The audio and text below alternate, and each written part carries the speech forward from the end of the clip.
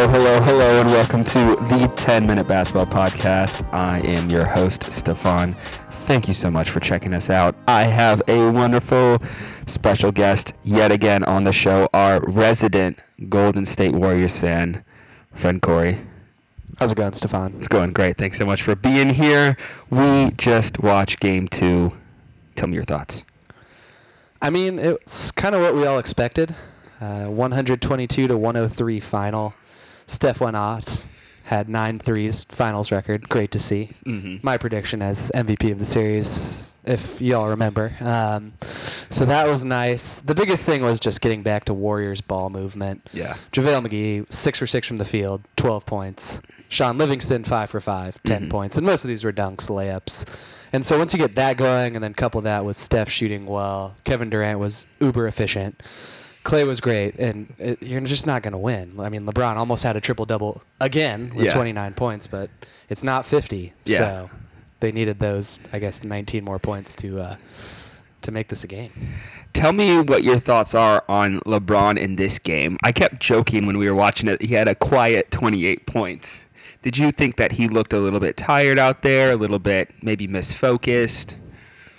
I think he played fine. I mean, he went 29, 13, and 9. It's hard to knock that effort. And shot 10 for 20 and 2 for 4 from 3, but he's essentially got to be the entire team every game and has been throughout the playoffs and has done it really well. I mean, I think he was 48, 48, and then 51 over the past 3 games before now. Yeah.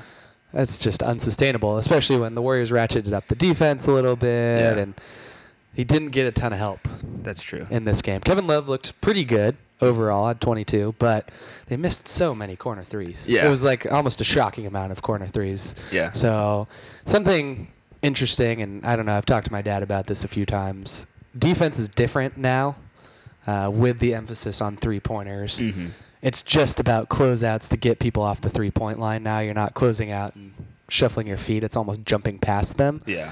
So when maybe this was great defense, but it looked like they were wide open. It's hard to tell for me. I don't know. Yeah. It's just a different world these days. I definitely agree. A lot of it was interesting because in some aspects of Game 1 and Game 2, they're letting people play. So there's a lot of contact that they're allowing, but then others it's like the 3 that Steph hit where he got fouled, where he just fell down and the refs call it 3. It's like there's literally no contact, but, what are your thoughts on how the refs are letting this series play out?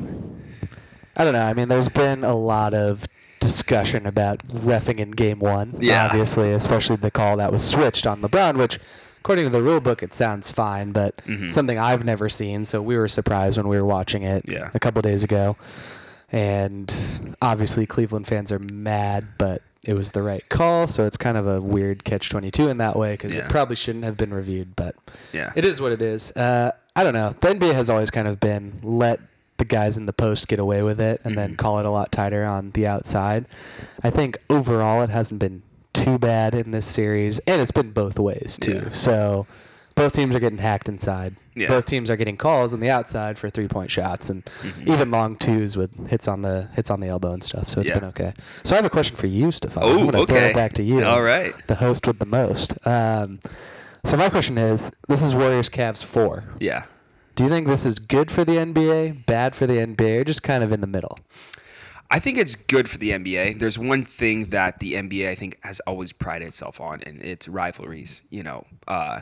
When we think of good basketball, we always think back to the Celtics and the Lakers. Like, that's literally what everyone refers to, of good rivalry. Even when we shift sports and we think about, even football, the Steelers and Patriots rivalry is something that always brings a lot of fans out, and usually brings the best, of football players out and the best play from both teams. And so I actually think this is good for the NBA because not only is it allowing fan bases to grow with popularity of the game. People really enjoy watching Steph, all over the country and, all over the world, and same with LeBron, so the fact that they get to root for them year in and year out is great. And it increases, revenue because people are buying jerseys, they're buying gear, they're paying, thousands of dollars to come to the U.S. to watch a game, so I think it's actually better for the sport to have, maybe 3 or 4 teams that are at the top of the league than it is to have, maybe every year the finals are a different team, which would kind of, I think, would decrease interest in the NBA because it's just always a crapshoot of like every year of like, what team's going to be good. It's kind of like March Madness, it's like it's anyone can go to, the Final Four, but it's the fan bases of sort of the four bedrock teams in college basketball that, create most of the revenue and make those teams really well worth it. So I actually think it's better for the sport to, see these two teams again. Do I think they'll ever be in the NBA Finals again? I don't think so. I think it would be really hard, for LeBron to come back again, and if he stays with the Cavs, it's a big if. Yeah, a big if. And even for the Warriors, I think it's going to be tough for them maybe next year. I mean, obviously we'll have to see what happens with Houston, but I think it would be tough for them to meet again for a fifth time. I think maybe if they met again, people would be like, okay, I'm kind of over this. But I think it's actually been good, especially because I think both teams think that, the series should be split 2-2, and it's not. It's 3-1, and so, or it's 2-1 right now. Who knows what will happen in this finals, but that's what I think. Yeah, I think you're right on that point. If you look back at all the best eras of the NBA, whether it's the rivalry of the 60s with the Lakers Celtics, 70s didn't really have that big of a rivalry and kind of suffered because of it, but then 80s with Magic and Kareem on the Lakers, and then Bird and McHale on the Celtics, and then even 90s into the Bulls, and early 2000s really sucked. Yeah. I mean, the Lakers were great, but after that, it wasn't particularly interesting. Yeah. I do think it's good, and especially with two, like you're talking about, of the most international stars, well-known with Steph and LeBron. It's obvious, and KD too. Yeah. It's obviously great to have the exposure, and don't forget China Clay. Yeah, cannot forget him at all.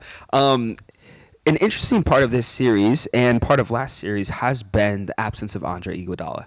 What do you think the Warriors do in this offseason? Because part of their sort of Hamptons 5 really hinges on him being a huge part of this team and the fact that they're able to, defend their Western Conference title, and go to the finals, and they're up 2 games, almost looks like it could be a sweeper win in 5 games, without Andre. Kind of looks like he might not be a necessary part of the team. Yeah, it's been an interesting season for Andre, especially after signing the 3-year deal this offseason. Kind of a roller coaster ride in that he was not great during the regular season, and if you look back, he was definitely saving himself. Yeah. He's getting old. Yeah. He's, I think, 34 at this point, and has a couple years left, but not a ton. Yeah. So I think the biggest thing was he was saving himself and then looked great in the early part of the playoffs and then got hurt. Yeah. And it's just like, oh, man, right when he was starting to really pick it up. Mm-hmm. I think he's still a crucial part of the team, especially with how shallow the pool of talent is right now on the Warriors. They're really playing 7 or 8 guys, and Livingston has stepped in ably. He's done really well, and JaVale actually has played great in the finals. It's all about matchups, but after that, I mean, Kevon Looney has shown moments. Yeah. Jordan Bell, moments, but neither of them are particularly reliable. So it's going to be interesting to see. They're going to need to sign some veteran guys who are looking for a ring this offseason. Yeah. Just to shore up the kind of weak bench, which has been somewhat of a strength the entire time that the Warriors have been good over the past few years. And so it's been quite a shift to have such a focus on the best 4 guys. And we used to beat teams. I'm saying we as in the Warriors because that's how it happens. But anyways, especially in 2015, it was like all these guys coming off the bench, Barbosa, Sean, Iggy, all these guys, they were killing it. Yeah. And really building leads during that time. David Lee, even Bogut came off the bench at times. So it's been strange to just be such a starter-heavy team. Yeah. And there's definitely moves that need to be made this offseason because the bench is weak. Yeah. So I want to actually flip in the little time we have left.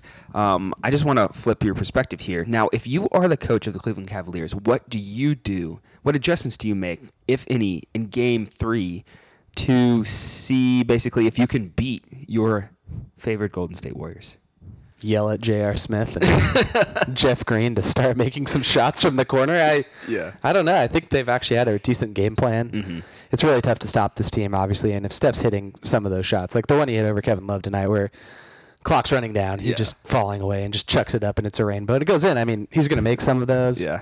You kind of have to live with that.